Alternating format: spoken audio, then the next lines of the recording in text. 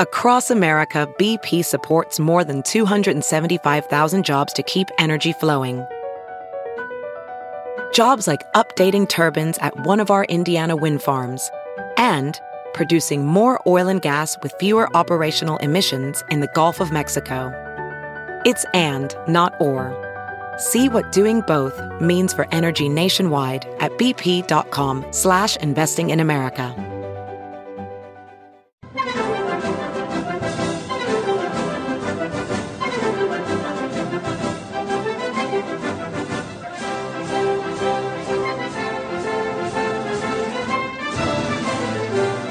Hello, ladies. Hello, gentlemen. This is the Victor Davis Hanson Show.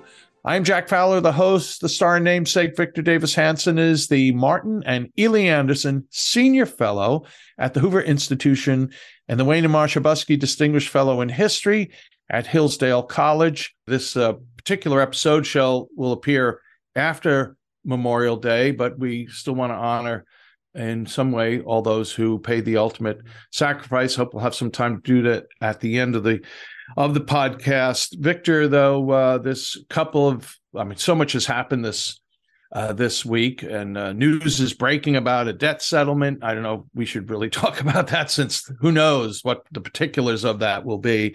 But I think a good place to start our discussion today is about the Department of Homeland Security's program to fund colleges and other institutions to attack conservative media and conservative organizations. And Victor, let's get your thoughts on that right after these important messages.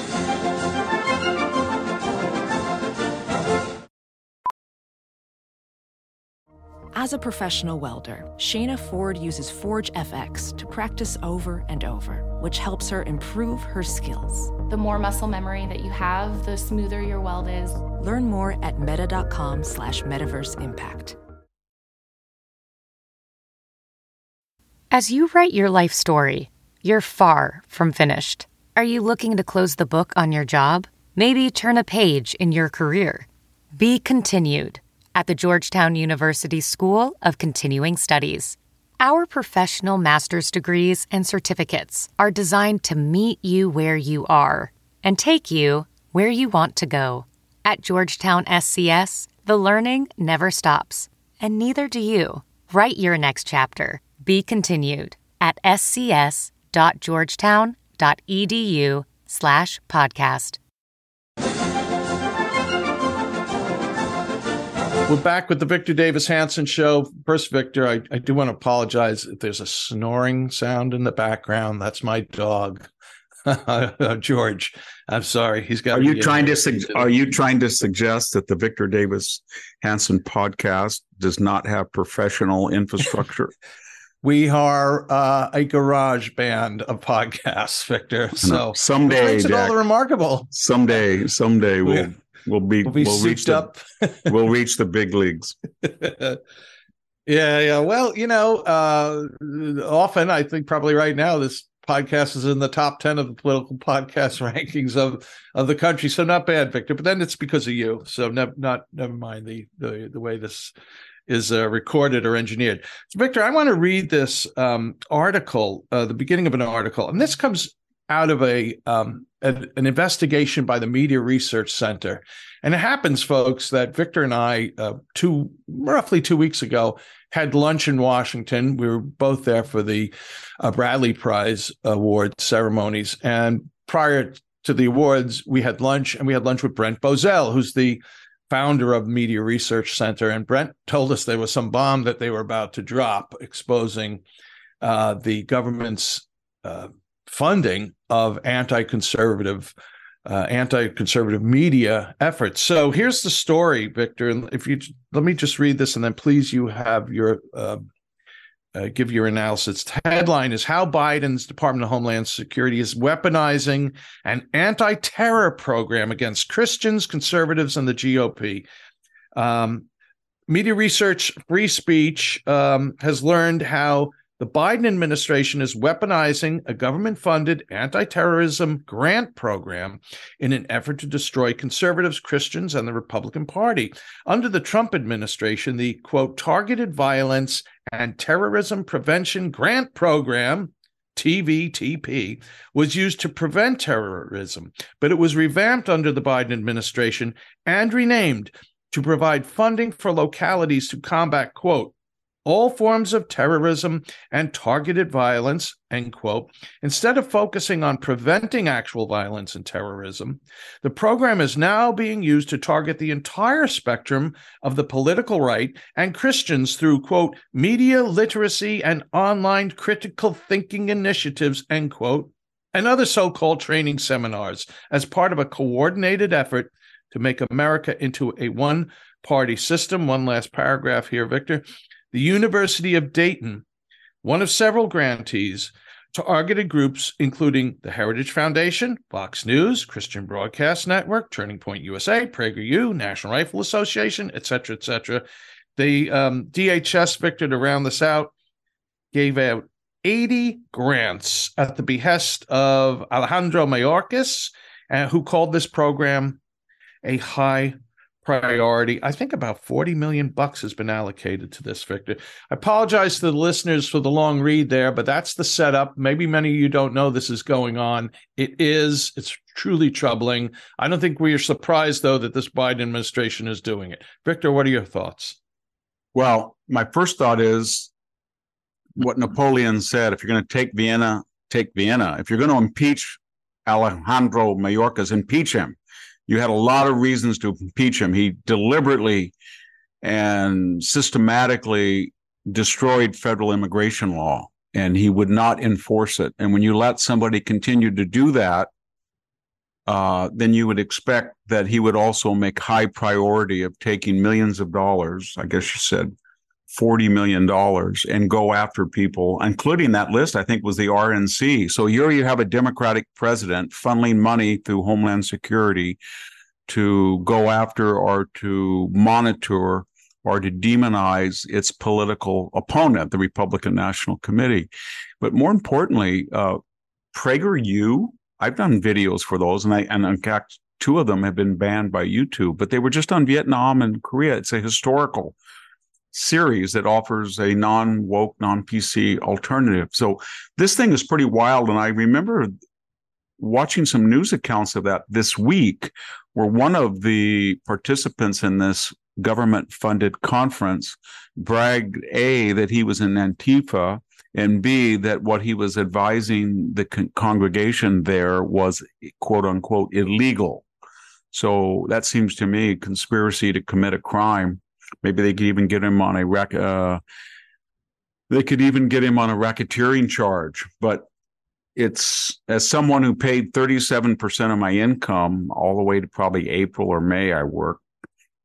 So all of you listening, you worked from January to April or May and got nothing, and you gave it to the federal government that funds stuff like this that is nakedly illegal.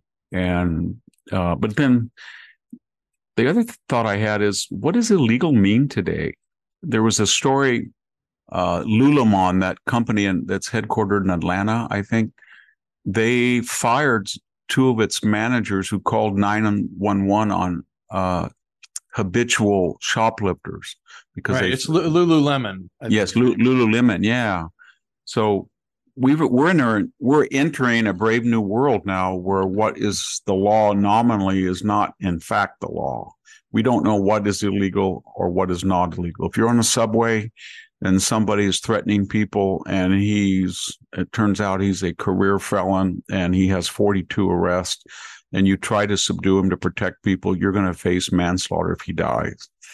And on and on and on. There's a big case in San Francisco right now where we had a transgendered black shoplifter, habitual criminal, threatened a security guard who was also black. Security guard thought that he was being attacked, shot him while the person was in an act of committing a crime. And there was an outrage from the trans community that he was not charged with murder. And to the credit of the new DA in San Francisco, she didn't charge him with murder. She didn't charge him at all.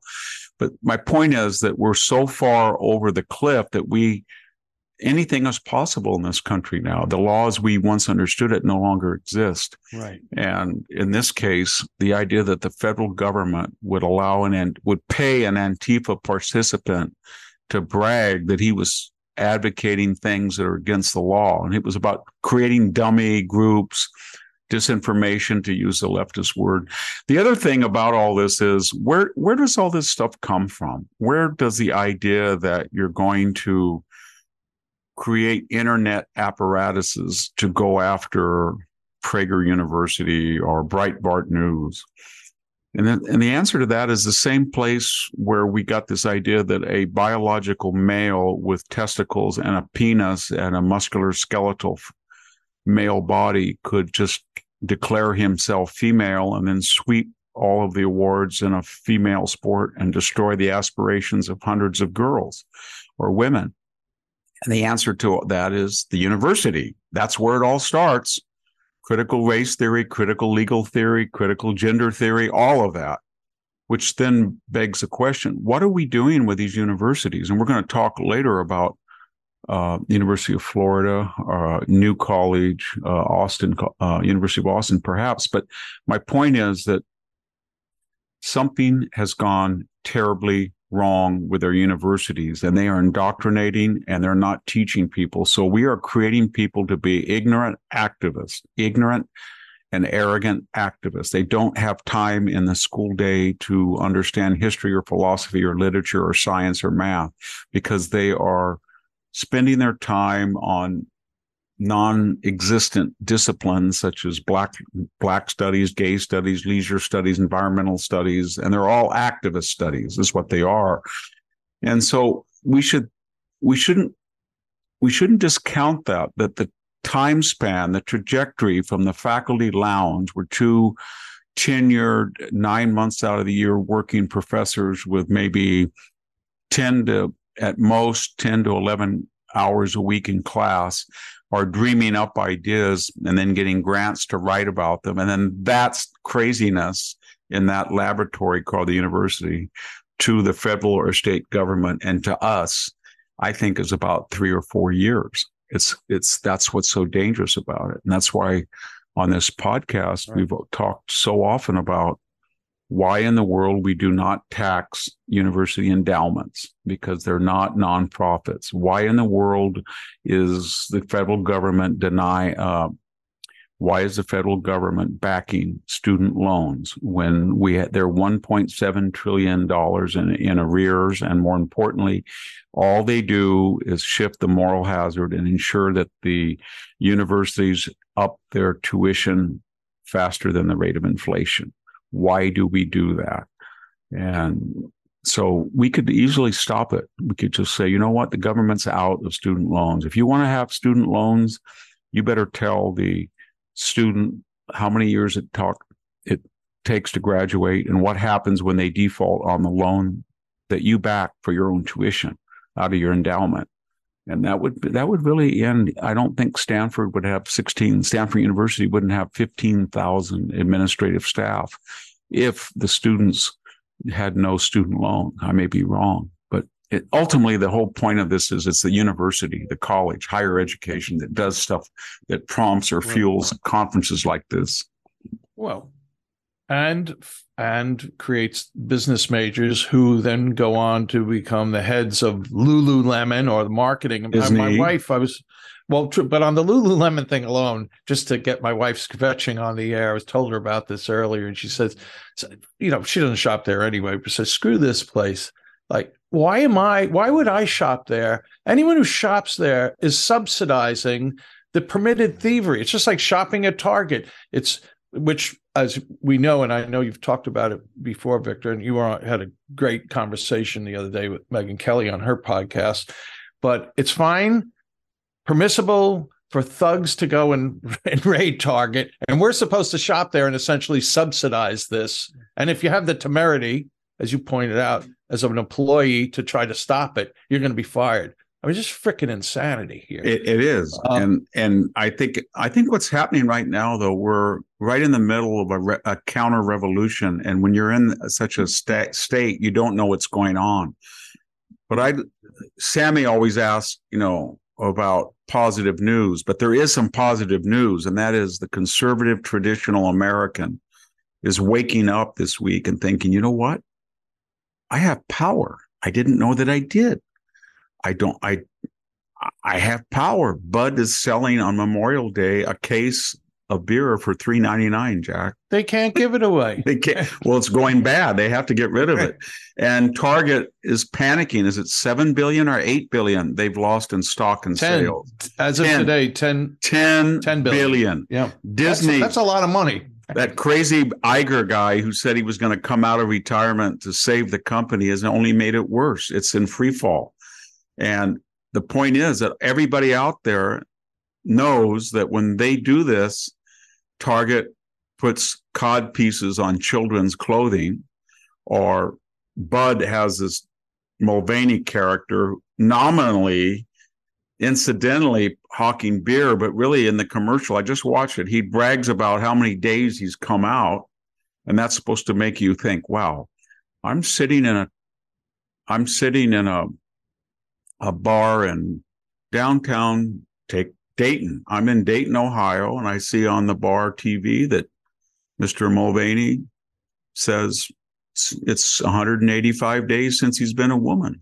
I'll go out and buy that beer right now to support his transgenderism. That's crazy. And everybody's waking up now, and they're thinking, not this pig, I'm not going to do this. And they're finding out that they actually have power. They have power because they're the majority, and all they have to do is focus it. And they don't like to boycott or ostracize or embargo, but once they do, they're very, very effective. And a lot of these are women, especially on Target. You go into a Target, and majority of the shoppers are mothers who are buying things for their children, especially in the summer, back to school. And you get them riled so that when they walk in there with their 3-year-old or 2-year-old, and they're looking for children's girls' play suits, and they see a fold down codpiece for testicles and a penis in the women's section, and they are told that there's no difference between a transgendered woman and a real woman, and then they think, well, if there's no difference, why do they have codpieces suddenly now on these? And they get angry.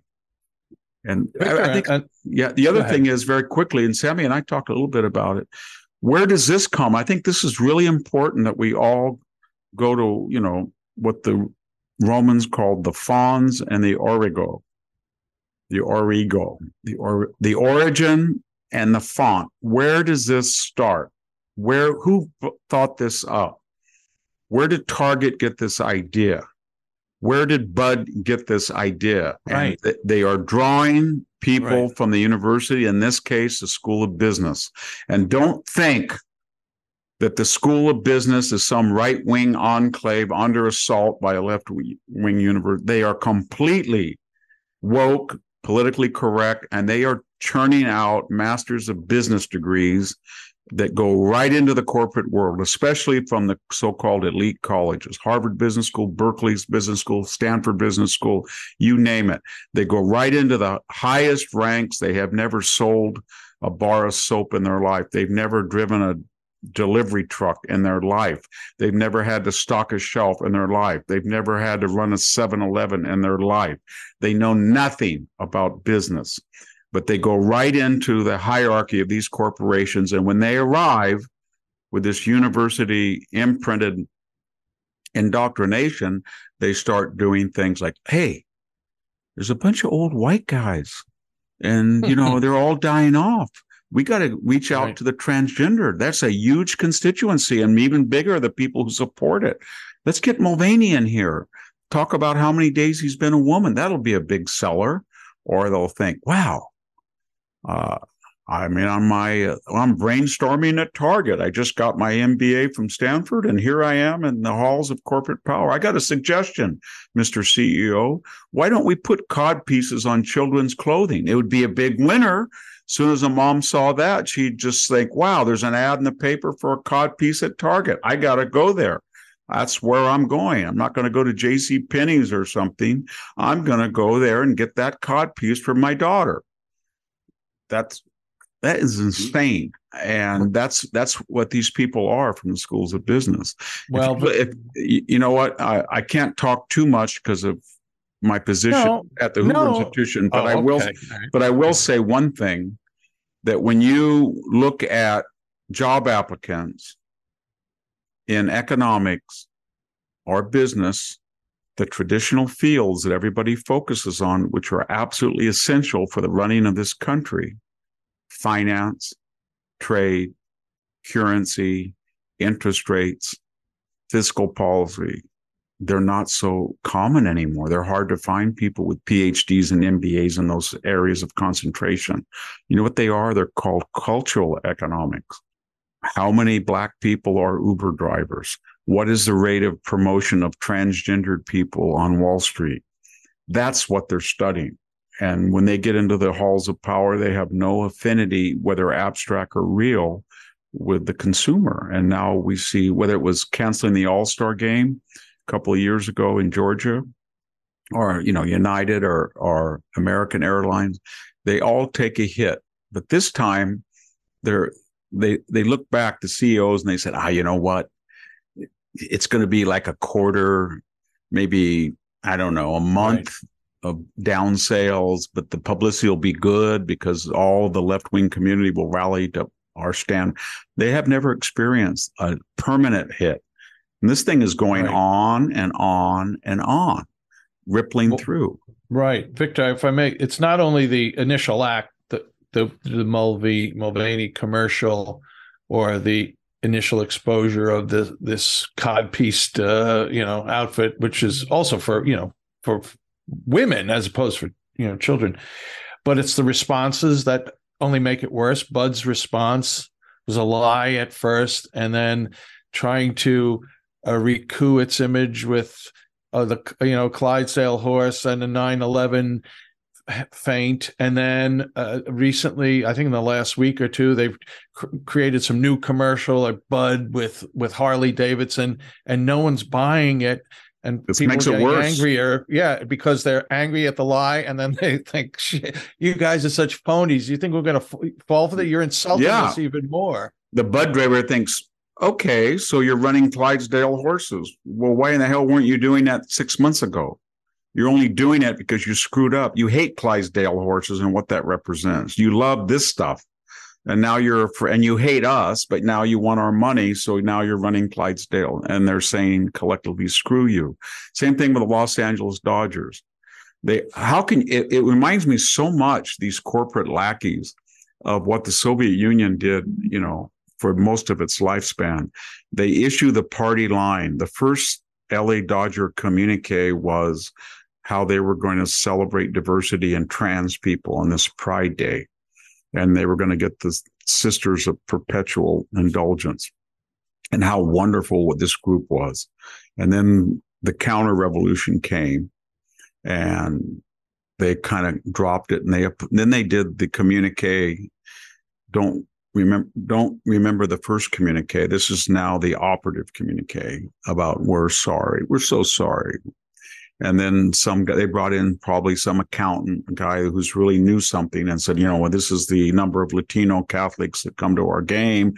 These are the traditional American constituency. These are the fans. I'm sorry, but somebody didn't tell you that the constituency that's going to come out for Pride Day to celebrate women dressing up and simulating sex acts as nuns and priests is very small. Okay, let's do that. And then the Hollywood stars call up, the Malibu people, the LA philanthropic donor class, and then they send in another communique. Oh, sorry. Well, it's just like the Clydesdale horses. People say, you know what? Screw them. And I think that's going to Well, happen I more hope and more enough and more. do. I hope so too. Yeah. And I hope, but I think Victor, everybody, I we're think- still I think getting, a number of our.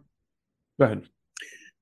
we're still getting used to Go the ahead. fact that in this country, it's very hard to acculturate yourself to the fact that it's the Pentagon with its woke stuff. When Lloyd Austin flat out lied to Matt Gaetz under oath when he said there were no drag shows on these bases that were being subsidized, or it's the FBI when Andrew McCabe lied 4 times under oath, or it's the corporate boardroom that is doing this. And everybody says, well, corporations are conservative. God, I remember Coca-Cola, and I remember General Motors and Goodyear Tire. They were emissaries of American. No, they're not. The FBI is left-wing. The Pentagon brass is left-wing. The CIA is left-wing. They have all been body snatched, and they are woke. And it's very hard for moderates and conservatives to accept that the corporate boardroom and Wall Street are especially with ESG, are doing stuff that furthers the decline and decay of this country. And it's just mind-boggling because they are on the same wavelength as these transgender performance artists, or Black Lives Matter, which is a crooked, corrupt organization, or Antifa. Right. And if you think I'm lying, there's an Antifa person there bragging at the conference that's being subsidized by the U.S. government, bragging that he's advocating things that are illegal. Remember when Nixon's enemy list mattered to the left, Victor? No. Just read. I take my club and beat this dead horse, but go read February 2021 article by Molly Ball, Time Magazine, bragging how the CEOs and corporate boardrooms and corporate America aligned with Antifa, DNC, Silicon Valley money to turn on or turn off the demonstrations. And it was all coordinated. It's all there. It's not me. She uses the word cabal and she uses the word conspiracy. But her point was that Wall Street and the corporate world thought Donald Trump was a danger to their way of life or their values.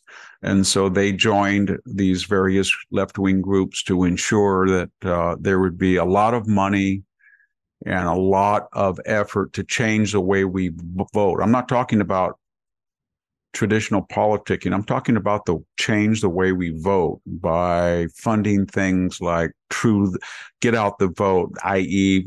drop boxes, or more inclusivity, or i.e. ballot curing, ballot harvesting, that kind of stuff. That was corporate money that did that. And I think they were much more effective when they were under the radar and they were just in the shadows trying to subvert things. But now their arrogance and hubris got such that they're out in the openly doing it. This character at Disney, Bob Iger, he came in and after they fired the other guy out of retirement as if he was going to be a savior. And he's more left wing than the guy they fired. And he's into a mano a mano macho thing with Ron DeSantis. And he's going to run that company in the ground. Walt Disney would roll over in his grave if he knew that guy was the CEO of his company. Yeah, I think Walt Disney was a subscriber to National Review, and I know his brother was a donor, and one generation of the family even has gone perverted, and never mind the people they hired. Victor, you mentioned DeSantis, I mentioned New College, and we have a couple of stories. Maybe we'll just mash them into one. Scott Atlas gave a commencement speech at New College and what happened to him, and then Ron DeSantis versus Trump. It's all kind of goes together, and let's get to that right after these important messages.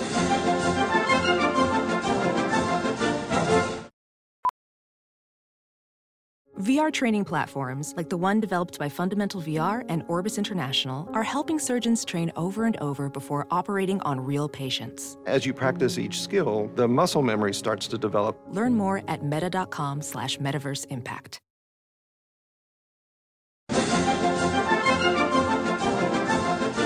We're back with the Victor Davis Hanson Show. I was negligent, Victor, at the outset of the show to usually say that you have an official home on the internet, the Blade of Perseus, which has a web address of victorhanson.com. And I would like to recommend to our listeners, old listeners who have heard this many times and still have yet to do it, new listeners who are curious. Oh, I didn't know Victor had a website. Well, he does.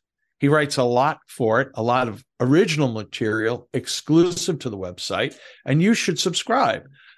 They're called Ultra Articles. There's many other things on the website, links to books. By the way, look for the link for the Second World Wars, Victor's best-selling history book of I think it was about 6 or 7 years ago. I just want to recommend it. It is an exceptional book and makes an exceptional Father's Day gift, so do consider that. But anyway, you'll find books, Victor's other appearances on other podcast radio shows, but you won't be able to read the Ultra Articles. Subscribe, $5 gets you in the door, $50 discounted for the full year. That's victorhanson.com. So Victor, let me take it this way. We have this Federalist article by August Mayoret who describes what happened, what Scott Atlas said when he gave the commencement speech at New College of Florida. And for those who don't know this, New College of Florida is a liberal arts school that earlier this year, Ron DeSantis, as governor, empowered to do so, threw out the board of trustees and put in a conservative board of trustees with the end game here is to transform this woke college into, I don't want to say a Hillsdale, but just a good liberal arts college, not something that's hell-bent on turning your children, grandchildren into communists. So the new president, I forget his first name, Corcoran, he's the former Speaker of the House of in Florida. Anyway, they invited Scott Atlas to give a talk.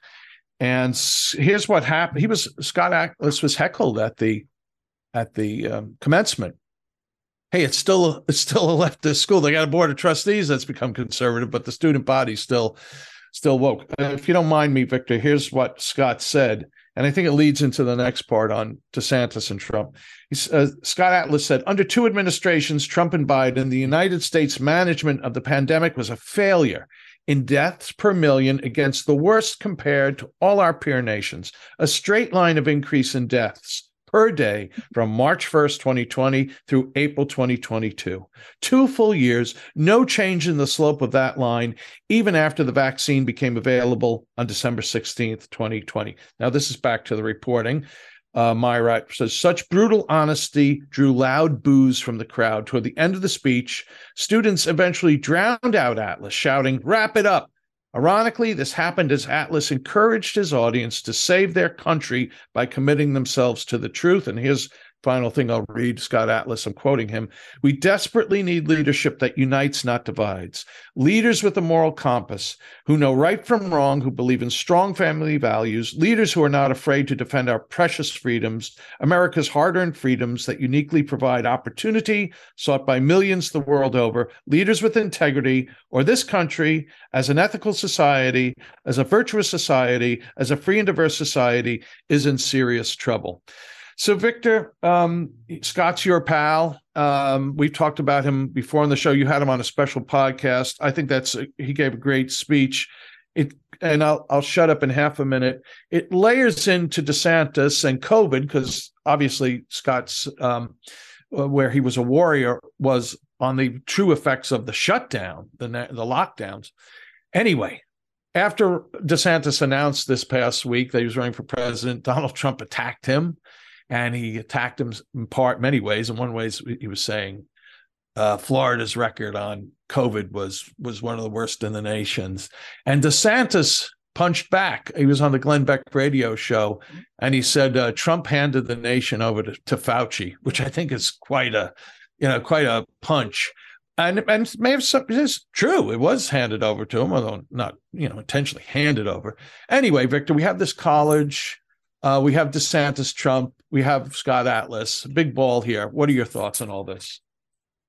Well, there's so many issues here. The first issue is the left has now formally and de facto redefined free speech as heckling. And this is happening at every campus, and administrators won't stop it because they feel that you can interrupt somebody and heckle. I should say, excuse me, not somebody, people on the conservative side. If a bunch of conservative students from a review, let's say Stanford Review, went into a climate change public lecture and went up to the podium and screamed and yelled and said, I hope your daughter's right, they would be expelled. Let's get that clear. And they should. But this is an asymmetrical practice. But heckling now to the left is their new fad of free speech. So they thought they can, with impunity, scream and yell and ruin the graduation ceremonies for other people, which they did, with impunity, which they did. So that's the first thing that's going on. The second is there's been a lot of research this year, and just this week a study came out. I think it was a guy from the University of Edinburgh with an American colleague, and they did a meta-analysis of all global accounts. I don't mean accounts, but scholarly studies of the lockdowns. And they came to the conclusion that a complete lockdown and mask wearing in terms of deaths per year from any cause did nothing. In other words, if you lock down your entire country or you opened it up like Sweden and you looked at the excess deaths per year, there were no more excess deaths in Sweden. And in fact, Sweden had a lot of less excess deaths. That was number one. Number two corollary, and we had a scholar at Stanford at the Hoover Institution that studied extensively the effect on education. And the meta-analysis of these studies show that depriving children of 2 years, 2 formative years, and their early education is not recoverable for years. And in the case of high school and college, it will affect the country as this kind of like a rat and the snake as it works its way through.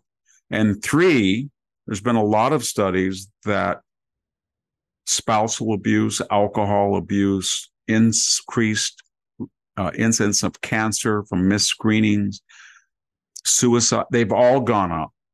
And 4, the George Floyd riots, which I think did more to damage this country than anything since 9/11, that was a product in part, not all, but in part because of the paranoia, fear of COVID.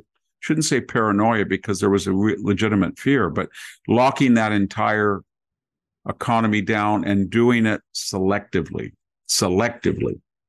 And by that, I mean, if you go out and demonstrate in early June of 2020, and you're breaking curfew and you're not wearing a mask and you're contrary to all the tenets of the lockdowns and quarantines, but you say you're marching for Black lives, you will get 1,100 healthcare professionals to say that that's more important for your mental health than the worry about all the idiots who are locked in their house following the quarantine. So all of that together, that unequal application of the quarantine, it was a downside. It was terrible. It did damage. And we know that's true. You know how we know it's true?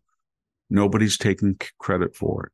Anthony Fauci shut the country down and used to brag. You don't see Anthony Fauci today saying, I want to hold a press conference. There's a lot of erroneous information, misinformation, disinformation going around there. And it suggests that my lockdowns, my quarantines, my mask wearing, my suggestions you wear 2 masks, my suggestions you get 3 boosters, all of that did not mitigate the effects of the virus. That's just crazy. There's no evidence. He doesn't do that. What does he do instead, Jack? Instead, he says, there's been a lot of misinformation around that I somehow played a prominent role in shutting down the economy and quarantining the whole country, and suggested that, 2 masks were better than 1. I don't remember me ever doing that. So nobody is taking credit for it. And that should always tell somebody that the policy, even if it was well-meaning, was disastrous for the mental health and the sanity and the stability of the United States. Just the Zoom culture that arose when you walk down any major downtown, just go into Los Angeles or San Francisco here in the West Coast at peak commute time, they're empty. That was a result of the lockdown. The riots were the result of the lockdown. A lot of these pathologies were, and I don't think we're going to recover for years. And the people who advocated it will not take ownership. So now we enter the third ripple, and that is DeSantis and Trump. I don't understand, and I wrote a book called The Case for Trump. I don't understand what Trump's strategy is in attacking DeSantis on the lockdowns. And when he said DeSantis had a horrible record of deaths, well, the only way you can calibrate deaths from COVID is by deaths per 100,000 or per capita. And even if you didn't adjust, Jack, for the fact that elderly people were the most prone to die, and per capita, there was the most elderly people were in places like Arizona or Florida. Right. That was not true what he said. He didn't have the third or fourth. I mean, there were states like, Arizona, I think it had the highest number of deaths per 100,000. West Virginia, New Mexico, Alabama, Tennessee, Kentucky, New Jersey. And if you keep going, it was not that much different than Georgia. New York was, I think, 398, and Florida was 403 deaths per 100,000. There was no difference, but there was a difference. And that is Florida kept its economy open. It grew. It brought hundreds of thousands of people kept arriving to go to Florida. They wouldn't have done that if it was completely locked down. It was criticized. The people who are criticizing DeSantis, this is what I don't understand about Trump. He's criticizing DeSantis for shutting things down. I guess initially when DeSantis, for the first 3 weeks, it was, stop the epidemic or flatten the curve, so to speak. Everybody did. But after that, people were going to what they called the free state of Florida because it was more open, and he was getting criticized for that. Remember, they were saying he's going to kill everybody. They had that ridiculous, including by Trump. Yeah. Remember, they had that crazy guy that was dressed up as black with a black hoodie and a scythe walking along the beach to remind everybody that you were going to die in Florida because it was open. Yeah. It's nuts. I remember going in 2020 to Florida a couple of times. It was wide open. And why would Donald Trump then attack a place where he lived, where he knew that? And DeSantis says, well, I have empathy for Donald Trump because when the epidemic broke out, who do you bring out? I mean, he thought, I guess everybody did, that Anthony Fauci was nonpartisan, that Birx was nonpartisan, that the left wasn't really promoting the lockdown for purposes other than health, but to destroy the economy of a sure-to-be-elected Donald Trump, which they were. So he brings these characters out, and they're around him, and they counsel him to do all of this stuff against his instincts. So he does it for 3 weeks. And then they say, look, it flattened the curve or something. And they continue in the media. And he feels that if he were to buck them, he would have a public relations disaster. I don't know what the reason was. I'm just giving you a rationale. But the point I'm trying to make is the record is clear. Right. Donald Trump was an advocate of a much stricter quarantine and lockdown than was Ron DeSantis. Just a fact. And the number of people per 100,000 who died in Florida was roughly around where New Jersey or New York was, of a similarly, or not too different from California, a similarly populated state with one big difference. Florida has the most elderly people per capita of any state retirement community, and they were the most vulnerable. And yet, A, they kept the economy open, they grew, they had low unemployment, good GDP, and people flocking there. And B, they did not lose any more than the states that were completely locked down. Despite C, they had a lot of very vulnerable populations. There was nobody sending active COVID patients into rest homes like Andrew Cuomo's 15,000 died in New York. Didn't happen in Florida. So I don't know. I don't understand what Trump is doing there. And it brings up this larger question. We talked a little bit about Sammy, about the strategies of both candidates as we get into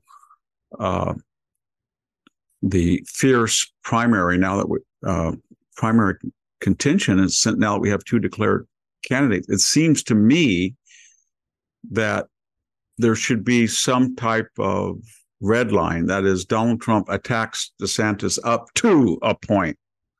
That is, you don't completely mock him, you don't distort and Ron DeSantis criticizes up to a point. So I have a list of check. Is Ron DeSantis personally attacking Donald Trump? I can't. Is he making fun of his name? Is he making fun of his physicality? Is he suggesting he was guilty in any of these crazy fraud? No, he's not. Is Donald Trump doing that? Yes, he is. He's the Ron DeSantis. He pictures, maybe he was a groomer, all of this stuff. Next category. Are each of them defending their record and attacking the other record? Okay. Ron DeSantis did not bring up the fact that Donald Trump outsourced the quarantine and the lockdown to Fauci and Birx. And he did that out of politeness originally, because he did not want, I haven't talked to him, of course, but I don't know why he didn't. But I'm glad he didn't, because I think Donald Trump was under coercion and pressure, and he didn't get a lot of support from Republicans. A few that said, don't listen to those guys. But what turned out to be a disastrous policy took shape under Trump's advisors. And that's why in that graduation address, Scott Atlas, Jack, he didn't say the policies of the Biden administration have been disastrous. He said the policies of the Trump and Biden administration, speaking as somebody who was in the Trump administration, what he was saying was, I was there in the White House. I pleaded with Trump and his advisors not to listen to these idiots, Fauci and Birx, because they were going to destroy the economy and create a multitude of pathologies that would ripple through here for generations. And I wasn't listened to. And so when Donald Trump says that Florida is one of the 3 or 4 worst states, and that's not true, then he gets the retaliation from DeSantis, which begs the question. I think what we're seeing now is a strategy that Ron DeSantis knows that it is not going to help his nomination attempt, nor should he be nominated the general election if he starts attacking Trump personally or unfairly, or even fairly but savagely. However, if Donald Trump attacks Ron DeSantis unfairly and gives him an opening for a counter assault, then people will think, well, he got attacked on that. He's setting the record, which finally, that begs the final question.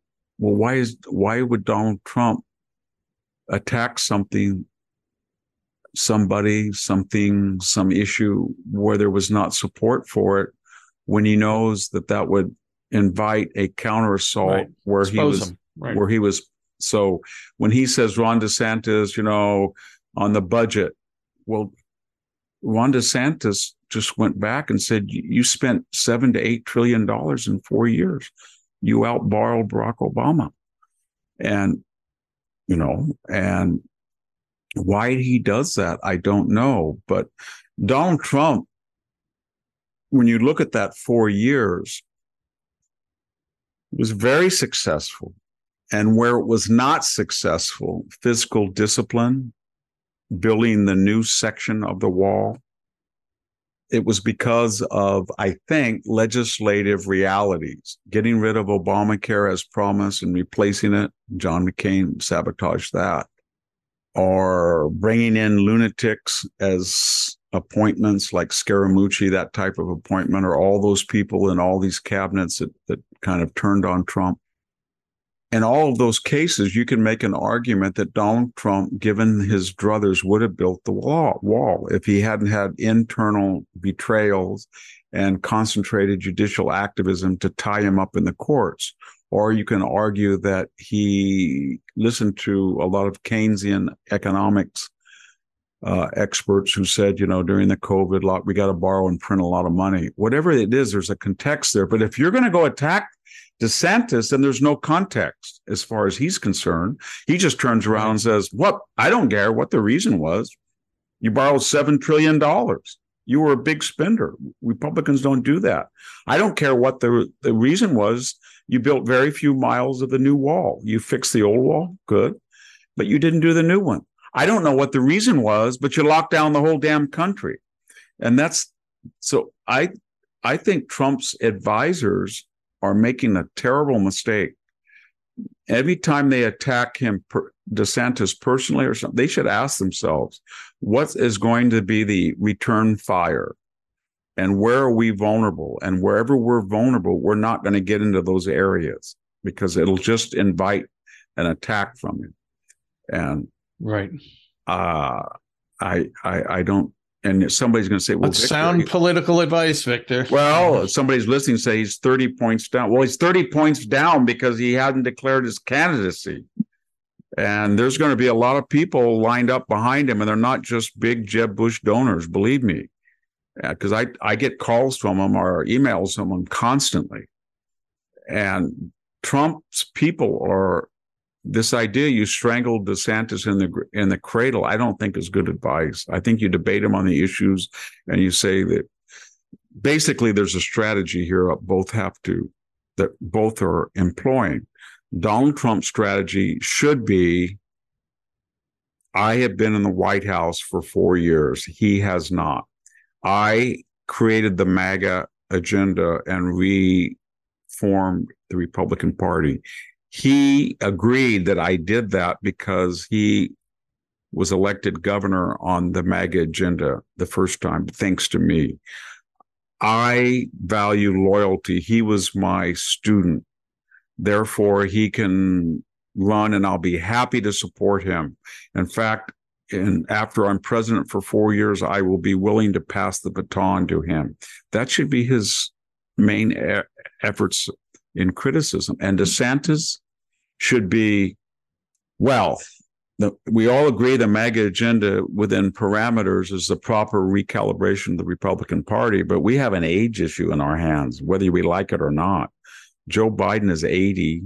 We're looking at Dianne Feinstein, what we see there. We saw Pelosi. Donald Trump will be 78 years old. He'll be in his 80s.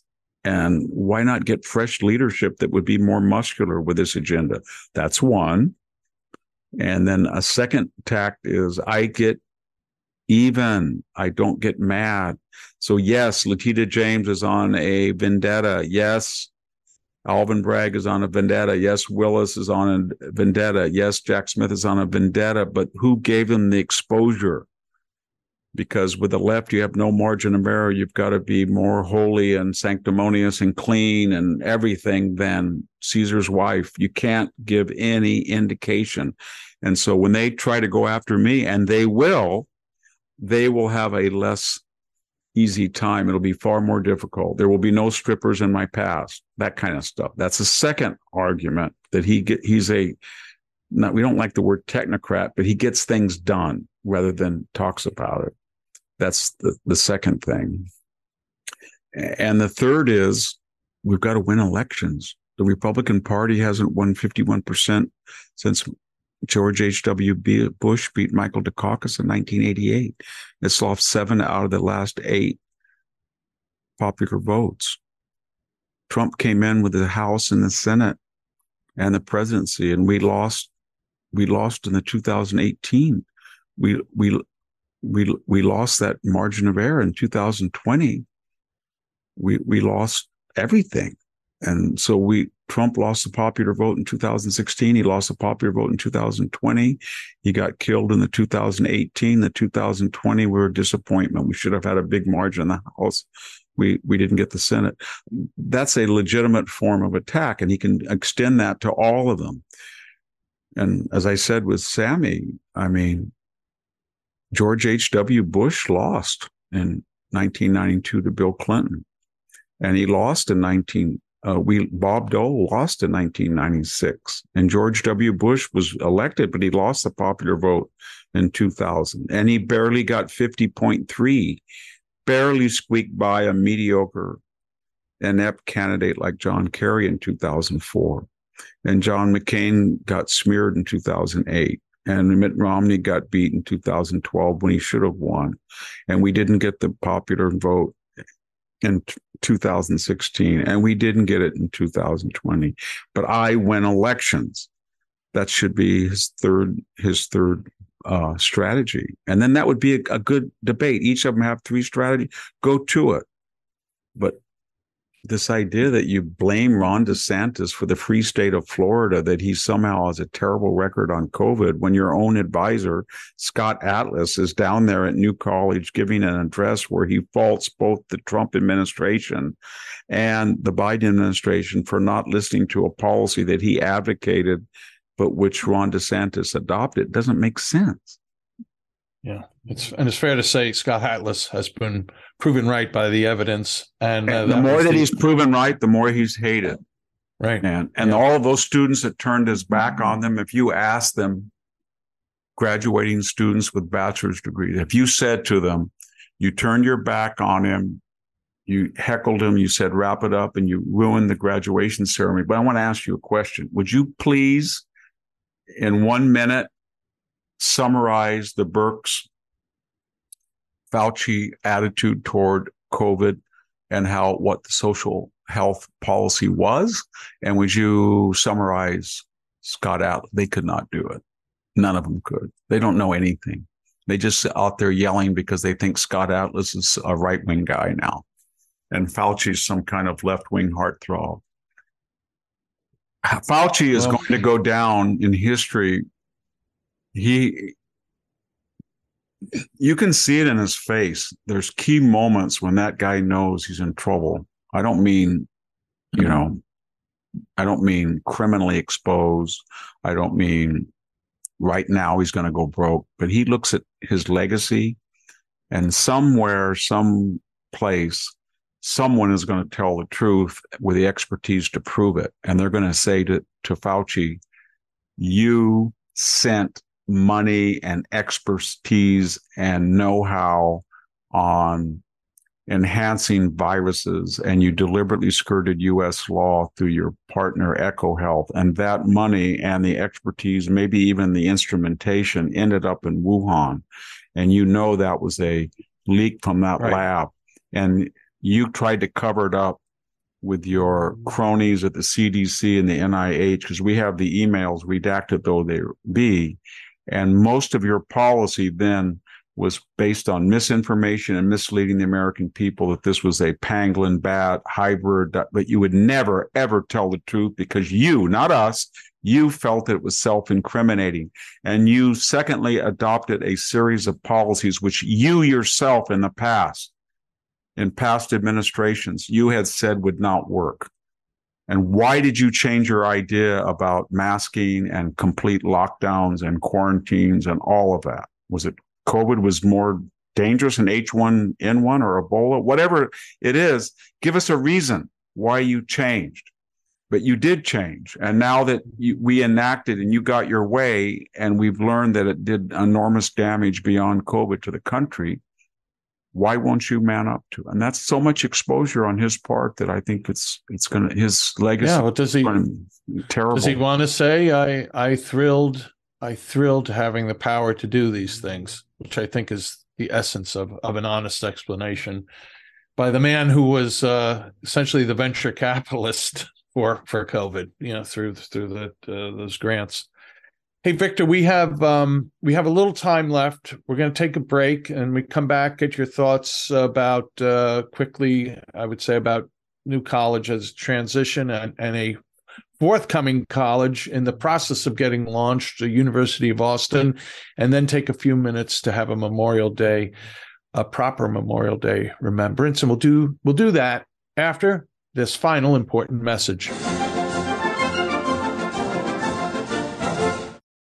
There's something magical about unboxing. When you unbox BritBox, you uncover a world of British entertainment. Stream the UK's most brilliant series, including new and upcoming seasons of Shetland, Father Brown and Death in Paradise. Plus new originals like Payback, Irving Welsh's Crime and Archie, the story of Hollywood's greatest leading man, Cary Grant. Unbox BritBox and escape to the best of British TV. Stream with a free trial at BritBox.com. We're back with the Victor Davis Hanson Show. This is Jack Fowler. I apologize for if you can hear it, the snoring dog in the background, but better George is snoring than barking. So, Victor, the previous conversation got off the ground by talking about New College, and I mentioned what Ron DeSantis did. Just quickly, if you have any thoughts about the virtues or not of him doing that in this place, and then also any thoughts you might have about the University of Austin, which is percolating, and I'm sure I'm going to get his name wrong. Pano Canelos, he's the president. He's the former president of University of St. John's, which is one of the great classical books colleges. I don't know if it was the one in New Mexico or the one in Maryland, but. To me, as conservative, someone looking for our friend Dan Mahoney talks about a parallel polis. The need to create alternate institutions. I think it's hard to recapture an institution like DeSantis is trying to do in Florida with New College, but creating a new institution. Anyway, both are inspiring, I find it. And what are your thoughts about this, Victor? Well, they're a little different. Ron DeSantis was taking New College, which kind of billed itself as an experimental sort of a UC Santa Cruz type of college as Santa Cruz was envisioned. And then he recalibrated it. In other words, he rescued it from its woke kidnapping. But there was the infrastructure there. And so now the left is angry because he did what they did. And his attitude, remember, is that when you take a politicized, a weaponized position or issue to nullify it, you have to get rid of the person, or you have to get rid of the idea. And then you have to assume the left will say, well, you're doing what we do. No, you're restoring it back to the middle. And that's a hard argument to make. So on critical race theory and all of that, he said, we're not going to teach that. And he said, well, you're telling us what we can teach. And you said that we can't teach. And then you have to make the argument and said, well, you're not teaching history. You're teaching propaganda. So I'm not going to allow you to teach propaganda. And if you want to come back and offer another type of course that's on the history with a nice chapter on slavery or Jim Crow, we'll do that. But see, it's a harder argument to make. So he's being attacked because he's stalking New College with people who were not going to allow the left to take it over, and that somewhat gives him a little bit more negative press coverage from the liberal media. University of Austin is different because they are starting from scratch. There is no university there, and they've got a very prestigious group of people. I have some colleagues that are involved in it. Neil Ferguson, his wife, Ann Hersey. I think Larry Summers is in there. I don't know if Steven Pinker left or not. And their idea is to create a new university from the ground up. But when you start looking at the endowments of even small liberal arts colleges with enrollments maybe of 1,800 people or 2,000, I'm talking about Brown or Smith or Wesleyan or Wellesley or Kenyon College, you got multi-billion-dollar endowments to run those budgets. And so will people give very wealthy people, let's face it, will they give millions and millions of dollars to fund that? Are they going to get some donor who's worth $50 billion and gives them $1 billion? I don't know, but they're going to need money like that to be a flagship university. And it's going to be very, very difficult to raise money. And which begs another question. Is this the right strategy? Creating a university ex nihilo versus DeSantis taking over one. And so we go back and forth. Are they mutually exclusive? No. Should you found new campuses everywhere? Or should you say, you know what? They don't own Stanford University. They hijacked it. The alumni and some of the well-meaning faculty and students could have a right to take it back. And that's what we're going to do. So do you just abdicate or do you start a new one? I think you can do both at the same time. And this is an example of a two-pronged approach.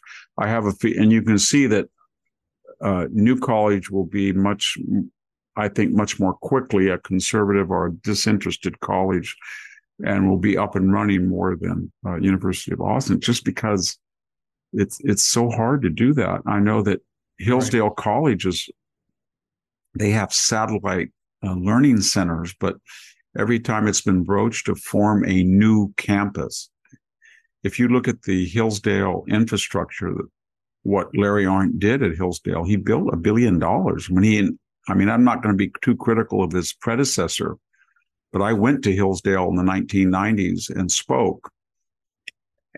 And that college is BA and AA before ARN and after ARN. Because before ARN, there were subterranean classrooms that were moldy. There was brick. They were ugly. The faculty was overworked and underpaid. And after Larry Arnn, the campus is stunning. It's beautiful. It's got one of the largest cathedral churches not just on campus, anywhere. It's got all these programs. It's got a world-class marksmanship program. They've got world-class facilities. It's a pleasure to teach in the classrooms. And then it's got almost $1 billion endowment. And so how do you replicate that? If it was to replicate it, it would cost a couple of $1 billion. And that's why it's hard even for Hillsdale to replicate that. And of course, Thomas Aquinas did that, but they got an existing school. They did. When it expanded in New England.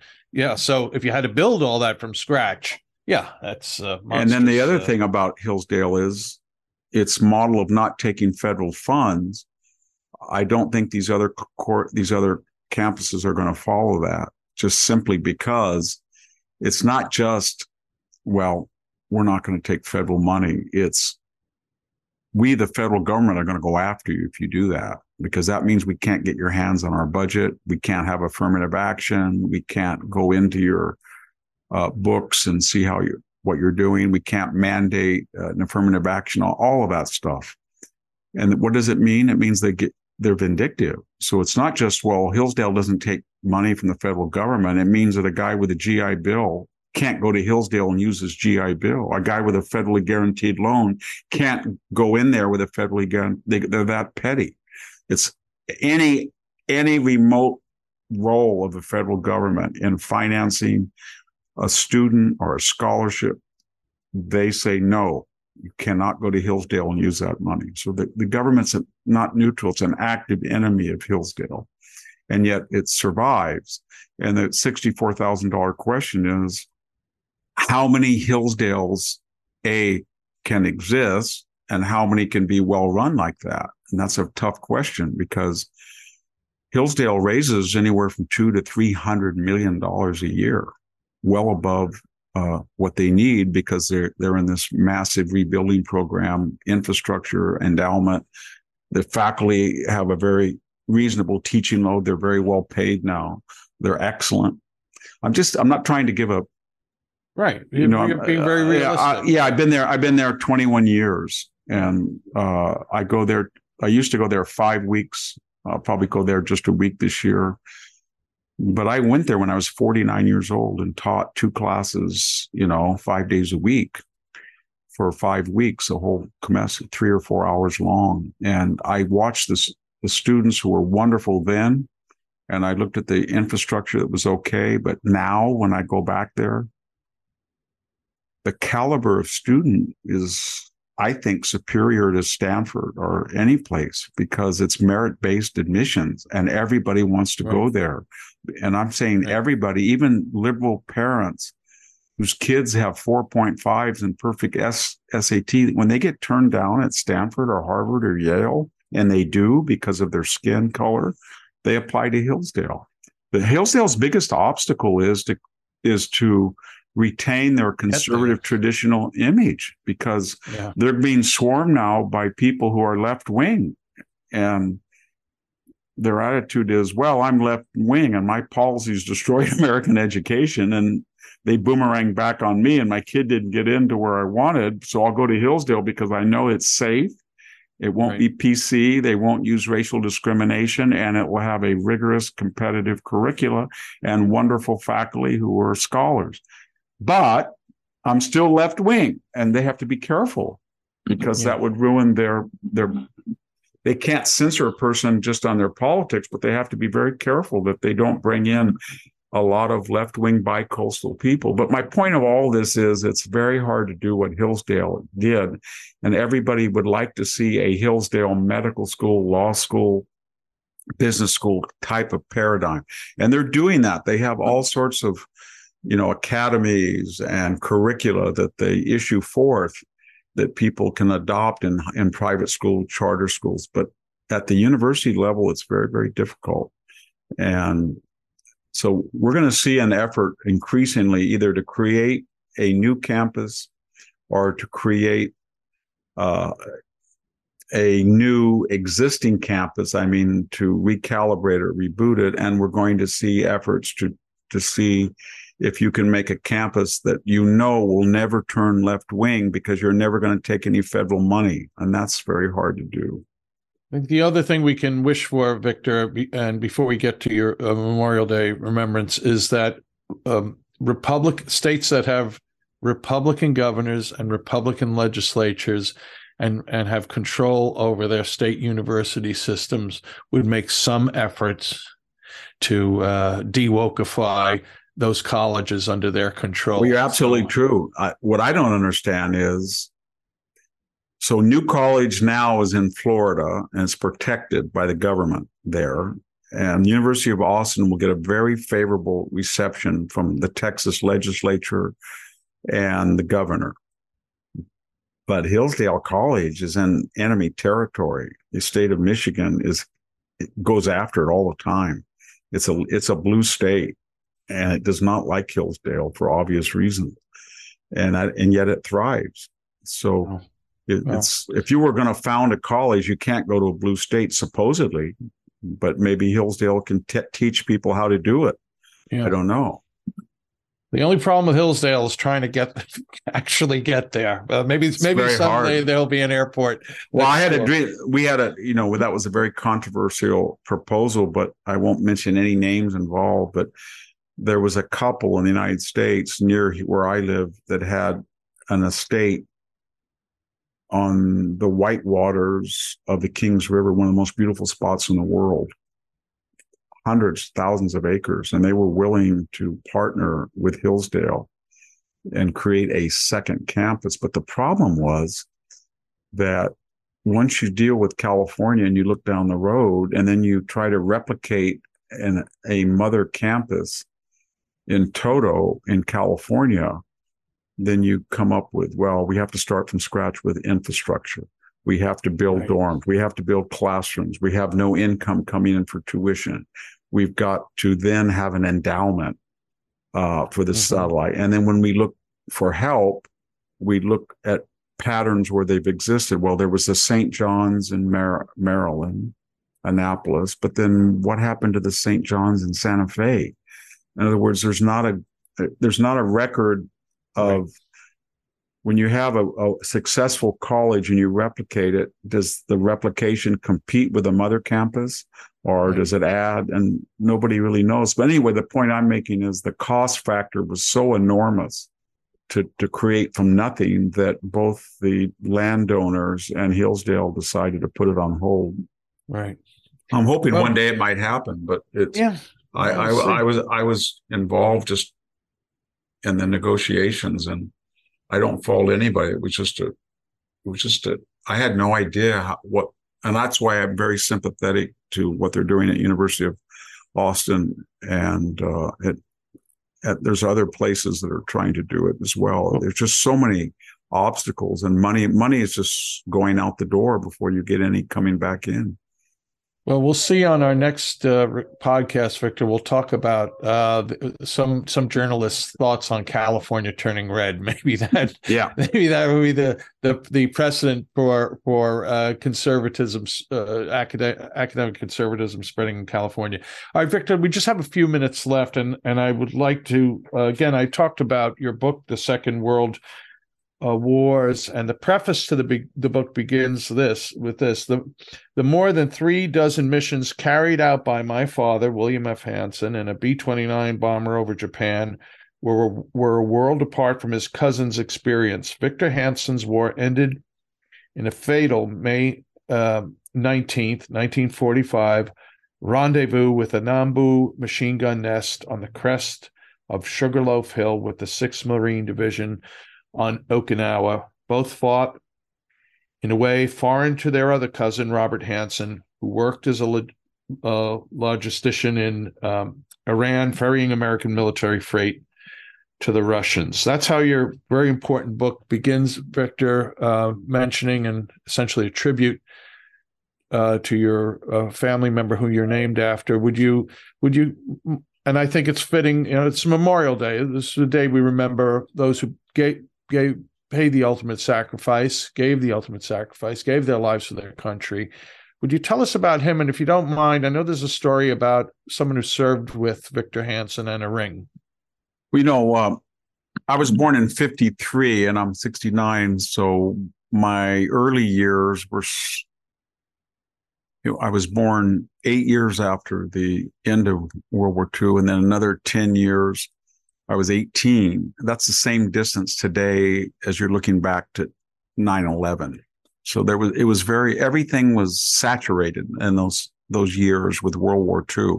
I would get up on a Sunday morning and they'd have Bull Halsey narrate submarine documentaries every Sunday morning. I don't know what it was called, Up in the Deep or something, but it was a wonderful series about what the U.S. Navy Submariner Corps, or TV shows would be Combat or The Gallant Men or 12 O'Clock High.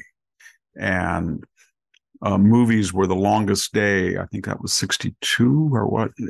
So everything was saturated with World War II. It just was like 360-degree, 24/7 experience.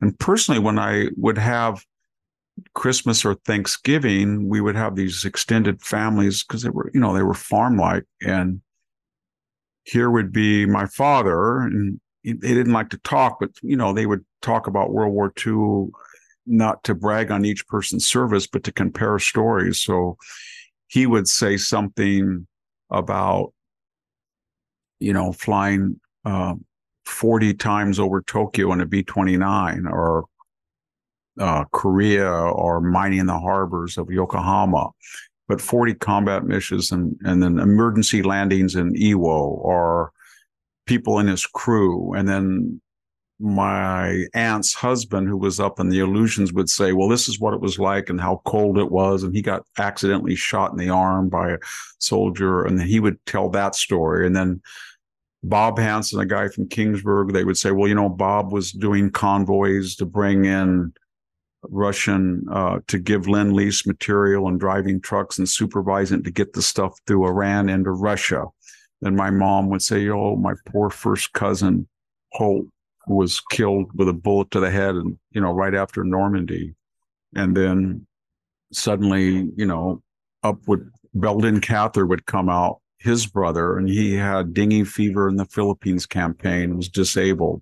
So everywhere you taught, and then my grandfather, the old Swede, Frank Hansen, would say, oh, wow, you boys had it really rough. You had it so much rougher than I did, with my Lewis machine gun in World War I. And they'd say, no, Dad, you got your lungs eaten out with phosphine gas. We didn't suffer like that. It was that way. It was just all the time. But which never was mentioned was that Victor Hansen, who was my father's first cousin, my great-grandfather had 4 boys, and they were all kind of big Swedes in a little town called Kingsburg. And 2 of the boys, Frank Hansen and Victor Sr., Victor was blind. He got blinded in a sulfur machine accident. His wife died during childbirth. So their son, they only had one son, who was kind of the same size, a little bigger than my dad, was 6'3" and 200 pounds. He was about 6'4" and 210. They were tight ends.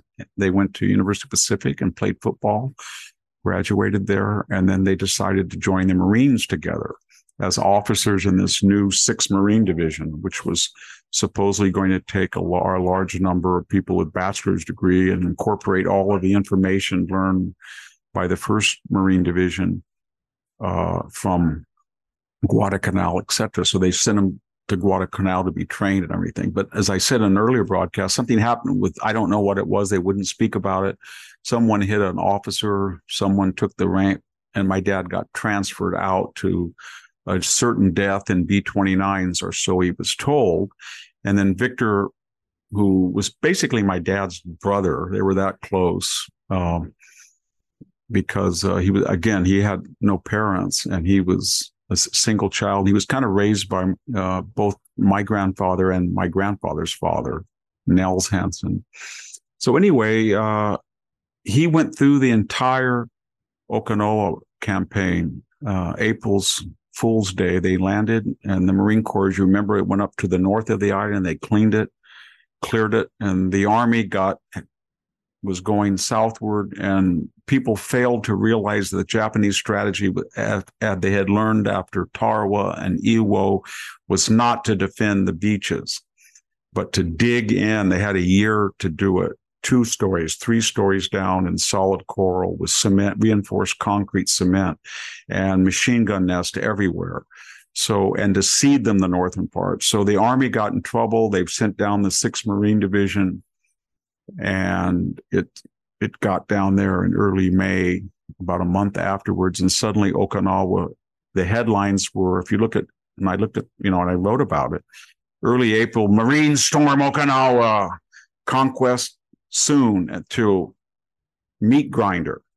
And suddenly all hell broke loose. The fleet had to back off because there were thousands of kamikaze raids. It was the largest loss of life in any single battle of the U.S. Navy. 5,000 seamen were killed. 17 major ships were sunk. Aircraft carriers were disabled. It really affected the campaign. And nobody had really seen kamikazes at that level because they were only 350 miles from Japan. And they were kind of like a cruise missile. You take a human brain, it was much more complex than a V-1 rocket as far as navigation. And you put a 500-pound bomb, and a Zero could still go 300 miles and put it about 8 feet above the water. How can you stop it? And it just wreaked havoc. And then, of course, there were no Marine senior officers. And when they got to the Shuri line, they said, we got to go around them. We have to have amphibious. No. You Marines are, you're going to go head on. So they sent the 6th Marine Division head on against the Shuri line. The Army couldn't break it. And they ended up at a place called Sugarloaf Hill, the last redoubt of the Japanese. And his regiment was very successful, and they took Sugarloaf Hill, and he was killed in the last hours of the last day of that successful storming. And they weren't able to bring his body down for a day. I only say that, I think I mentioned it before, because I wrote an essay in National Review about it. But when I started to write about it, I wrote an article about it, and I got his commanding officer, I think Robert Sherrill, was 93.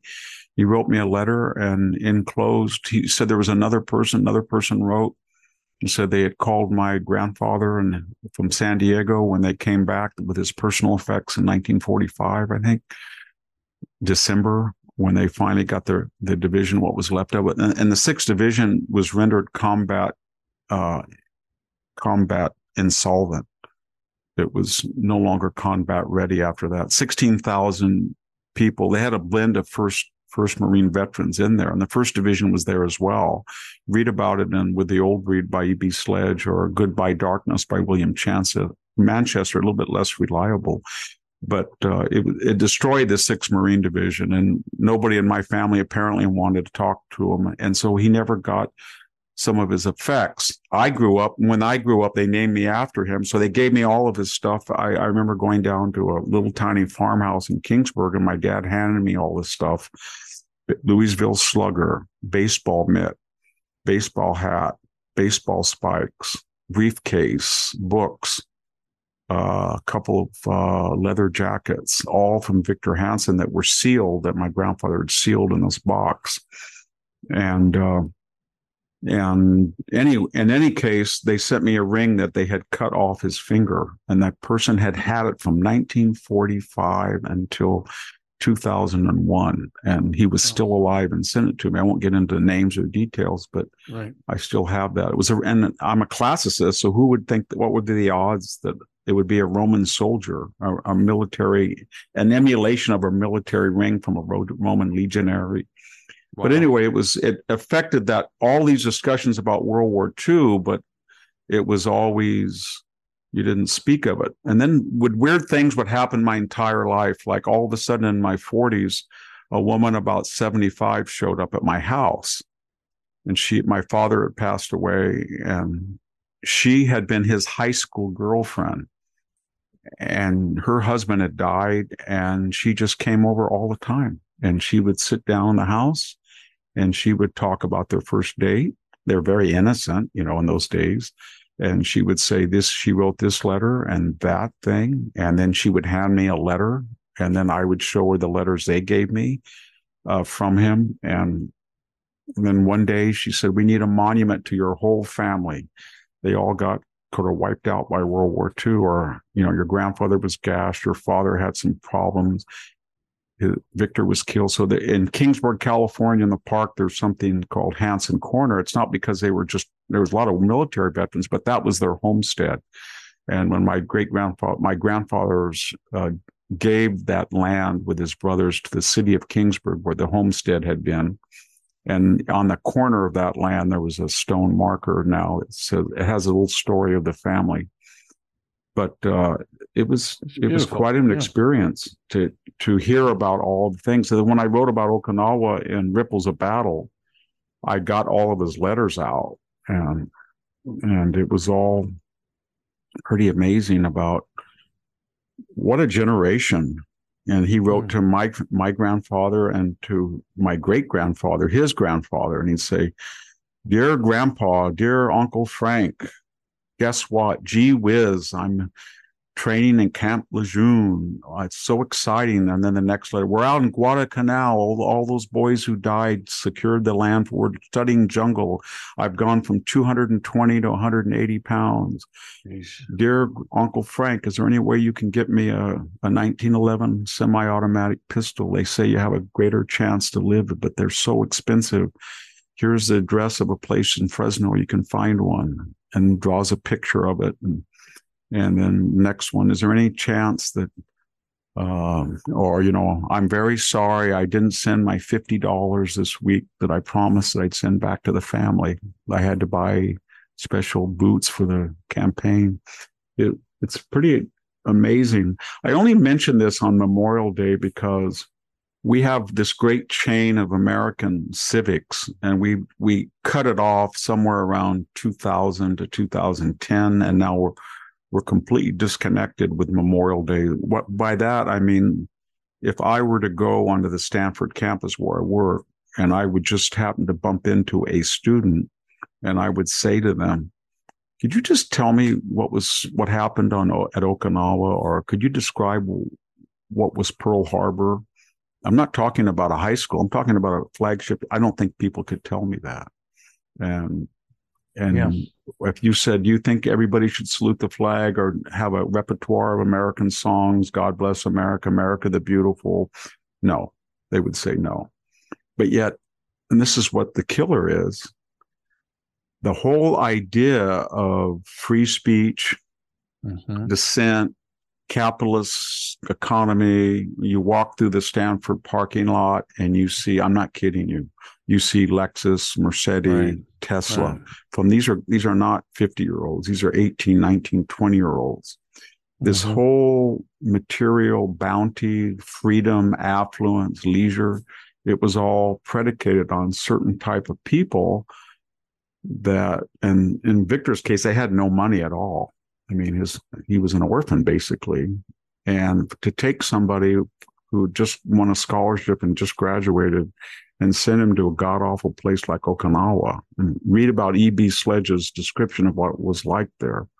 And then they die for all of this stuff. And then people don't even know anything about D-Day or the Bulge or anything. They tell you about Juneteenth, but they can't tell you about... they can tell you much less going back to what happened at Gettysburg or Shiloh or Antietam. They don't know anything, and they take it for granted. And it's really sad, because I don't know if they were ever going to re-inculcate that, because it's not that they're just ignorant, but they're ignorant in a very pernicious, pathological sense, that if you say to them, you're ignorant because you should know about this, they say, well, that was just a racist white war or something like that. And they're, I had this, I'll just finish by, I had a student once, I taught a class in the history of war. And I mentioned the Hiroshima campaign, Hiroshima bombing. And I was not pro, let's drop nuclear bombs on people, but I said, these were the reasons not to bomb Hiroshima with a nuclear weapon, and these were the reasons to do it, and you can decide. And this person goes, well, they just did it because they were Asians. And I said, are you sure about that? You don't think they wanted to stop the war? And I would say to them, they dropped it August 6th, and Okinawa was not just declared occupied and the campaign over in late June, but not until July 12th when they made the final. So you're saying 6 weeks later, after 50,000 Americans had been wounded and 12,000 had been killed, and Okinawa was just a fraction of the 7 million Japanese who were ready to resist the invasion. You don't think that was one of the considerations? No.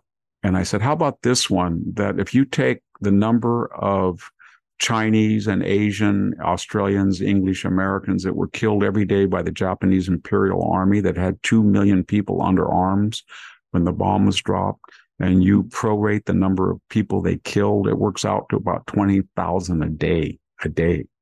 So maybe they wanted to stop this Japanese killing machine that was murdering innocent civilians.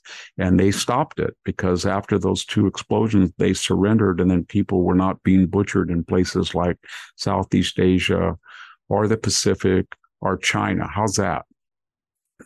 Nothing. He didn't know anything about that. I don't know about that. I don't know. I don't think the Japanese killed people.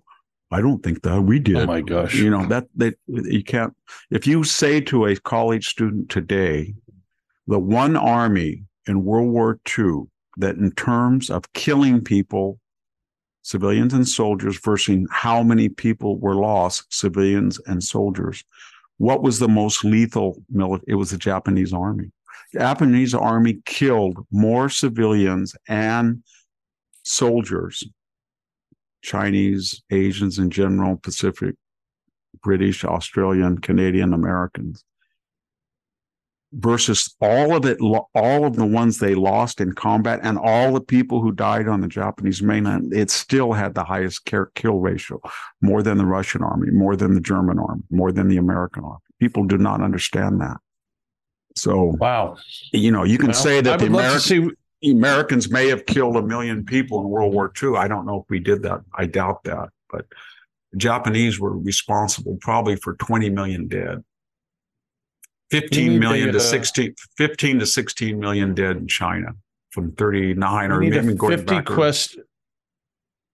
Victor, I think someday a 50-question Victor Davis Hanson test on American history would be a good thing to put forth and to It's very frustrating.